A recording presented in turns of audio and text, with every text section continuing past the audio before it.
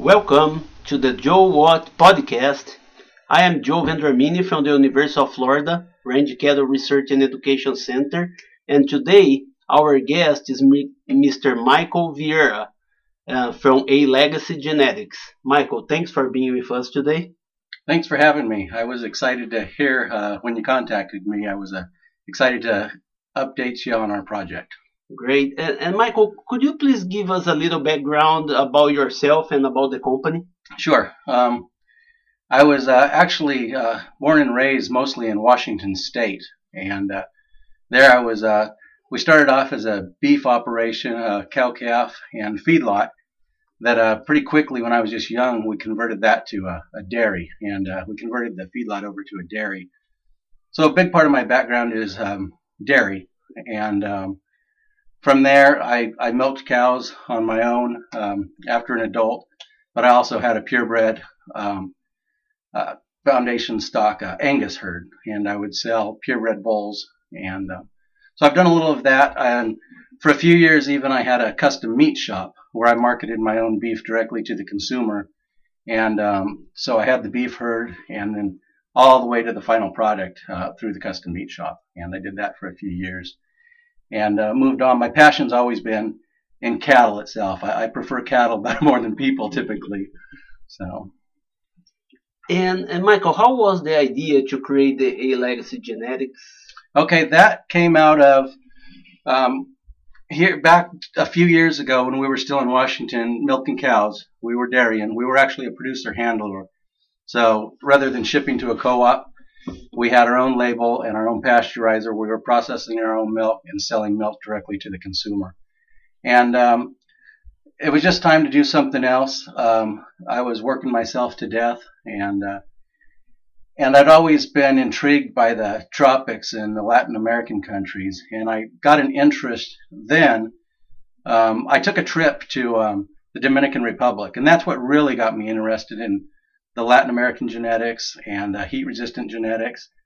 And so when we planned on selling the dairy, I started crossing some. I had a purebred Holstein herd, and I started crossing.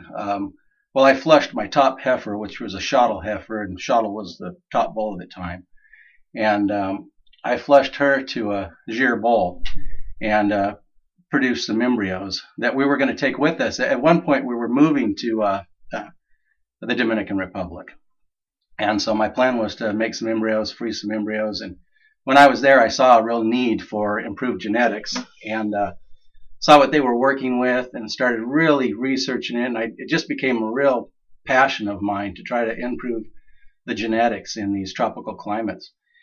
And so out of that is where the beginning of A Legacy started. And so we ended up moving. We ended up not going as far south as we had planned. We settled here in southeast Oklahoma, just kind of temporarily. It's what worked out. And we actually are now. My main income is through I grow broiler chickens for Tyson Foods, and but we're transitioning that right now. Also, we've been here 5 years, and A Legacy is growing good enough. We're confident about that, and we're ready to take the jump and commit full time. So we're actually going to move the herd and headquarters closer to Houston, where we think provides more opportunity. So. And Michael, I think we start our relationship with the White Angus that was created by the University of Florida. And can you please give us a little background on the White Angus and where is the breed right now and the future for the breed? Sure. Yeah, and when the White Angus came available from your owner research center in IFAS, it was a perfect fit for us because A Legacy, the passion started out of the dairy side to provide genetics for the dairy side of things. But when it was founded, since the beginning, our mission statement has always been to be a world leader in alternative, heat-resistant genetics in beef and dairy cattle. And we've kind of focused on profitability through minimal inputs and fertility and productivity. So when the Ona White Angus came about, when we learned about them, and that opportunity to purchase the herd came about, it was just a perfect fit into A Legacy. And I mean, you know about the breed. You guys have been working on it. The University of Florida, ONA, has been working on it. It was a 30 or 40-year project that started as simply a heat resistant project and then kind of morphed into, almost on accident, into the heat resistant ONA White Angus. And now, since we've purchased the herd, where at the time the main focus from the university was on productivity and fertility and heat resistance. And we've tried to since we've purchased the herd, and even there working with you, we started to flush some cows, and we were flushing some cows to some of the top, most recognizable Black Angus bulls in the breed. And so now we have white white calves out of some of the top Black Angus bulls in the breed. So some of these calves are they're all from the donors we used, the foundation cows. All of these bulls are over 3/4 Black Angus, and we now have bulls, white bulls sired by Rampage, Tour of Duty, Hot Iron, and those bulls will actually be going into service for us, collecting semen this summer. Up until this point, we've been collecting from 3 of the original ONA bulls, and those bulls have done really well for us. In fact, we just shipped one. We're getting close to bringing the new bulls on. So we sent one just here. In fact, he just arrived today in his new home in Mexico. And he's going to go down there and work in a herd, put his working clothes on, and we're going to see what he can do down there for a herd. And so that just happened. So right now we've got one bull of the original bulls left. And so we're going to be bringing our new sires on. And the neat thing about the breed is because it is primarily genetically Black Angus, we're able to genomic test right along with the Black Angus.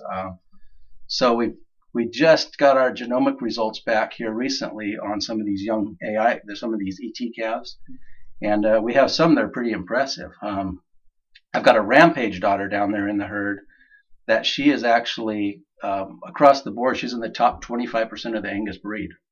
And so that's a real impressive. And then we've got some outliers that are, above average for growth, some that are above average for muscling. Typically what we're seeing with the genomics is that they're right up there on the maternal side. The maternal side, they're right up there with breed average, Black Angus breed average.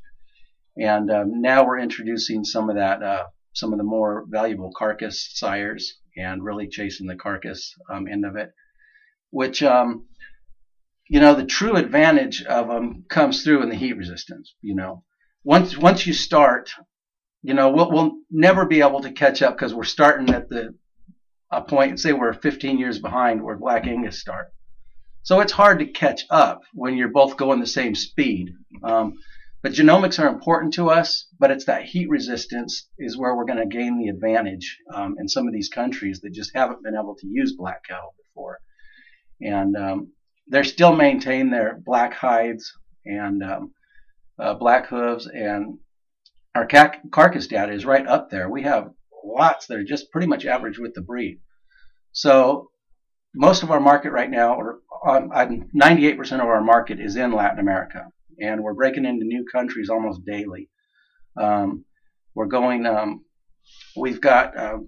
working with Colombia now, Bolivia, Costa Rica, Mexico. We just this week are very excited. We're really close to getting into Brazil.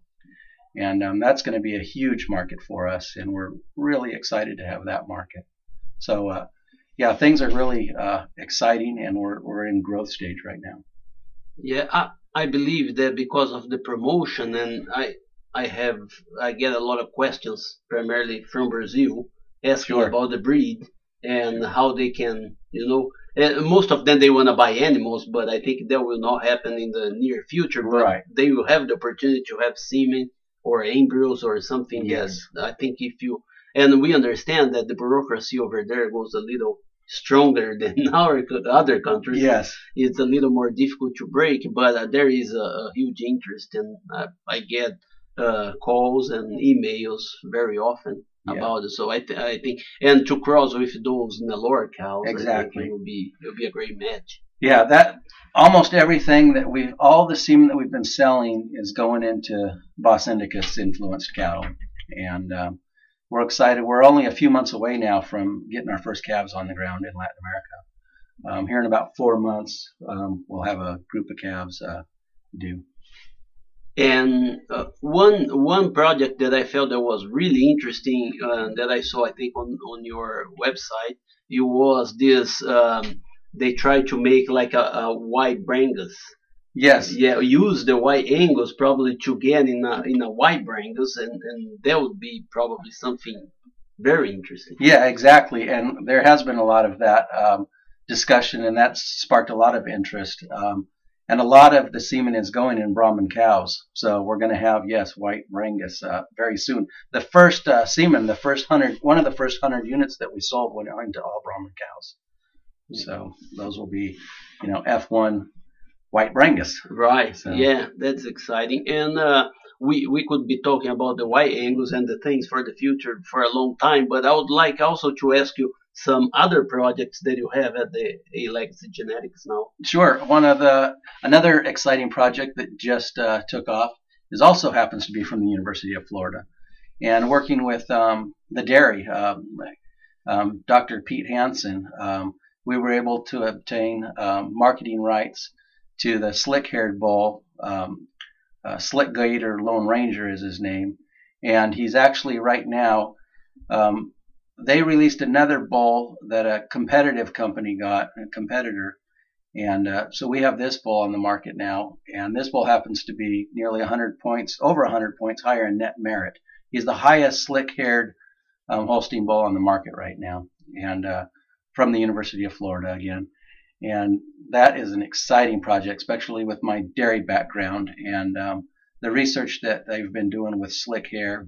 And I'm just real excited about that and the milk market. And we've had already, we just released him this month. Well, this is February now. January we released him, and we've already had quite a bit of interest.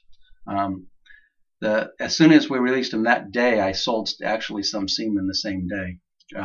And that'll primarily be going into Latin America also. Along with that, I forget where I was headed with that. Yeah, you also have some projects also with the Girolando, right? Yes, yeah, the Girolando project. Those embryos ended up coming with me, and we kept them frozen in the tank for a while. But I've got those, and we actually have produced. I'm working with a dairyman, one of the top red Holstein dairies. I would consider him one of the top breeders in the U.S., Mark Yezel from Ohio. And we've kind of partnered with him, and we use some of his donor cows with some of the top Brazilian imported Gir bulls. And so we've produced some F1 Girolandos, and I have heifers now that are bred, and then we have 2 bulls that we've been collecting and selling semen in the same market. We're already selling semen there, and so that's just another part. We have A Legacy has got the dairy side and the beef side, which is pretty exciting for us. So yeah, right now we offer red Girolandos, the Ona White Angus, and the Slick Holstein. So. And most of these products, as you said, they're going to the same market. So probably to the same locations in Central America and South America. Yes, exactly. They're all going down there. That's our primary market. That's our focus.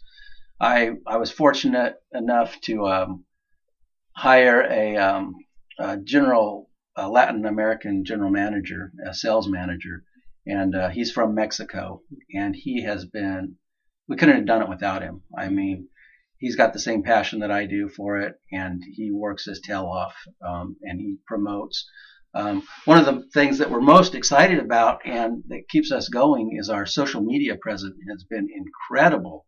I mean, we have literally dwarfed the competitors that have been in the business for years and years. We have 88,000 followers on Facebook, and these are followers that, I mean, they ask questions and they message me and they WhatsApp me and they talk to our Alejandro, our sales manager there, and we get emails daily. And we're in contact with them, and they comment on our posts and our videos. And another exciting thing here recently is that we've actually had cattlemen, dairymen coming to us wanting to market for them. They think they have a bull that's maybe because they haven't chased the genomic numbers so hard, but they think they have something unique and special. And those are opportunities we're looking at as well. Because a lot of these guys these are breeders that have been doing it for years and years and have an outstanding herd of cattle, but they just haven't chased those numbers quite as hard as what the market here demands. Well, what we're finding is the numbers that we've created here in the U.S., those genomic numbers, they're very important to us, and we want to be on that cutting edge using all the technology that's available, but you have to use them differently. For example, the indexes, I don't think, will work from a U.S. index into Latin America where the heats, you can't take a Holstein, for example, and select for high genomic milk numbers and turn her loose down there on tropical pastures and expect her to do well. The indexes has to be there. I rather for me, it's okay to have a cow that genomic test possibly got a negative number for genomics on milk, but maybe she's in the top of her herd for actual production. She's working in her environment, and that's the kind of cow we're looking for. And those are kind of the things. And that goes back to our mission statement, as we say, what we want to provide is an alternative. We want to be the world leader in alternative heat-resistant genetics. So we're not chasing the fads. And like I say, genomics are important to us. We want to use every opportunity we have for technology. But I think we're learning as we go, and we have to use those numbers differently than how they would be used here in the U.S. And do you have any plans to, as you just did, you send some animals down to Mexico, and I think collecting those numbers there will probably be important as well, right? Very important.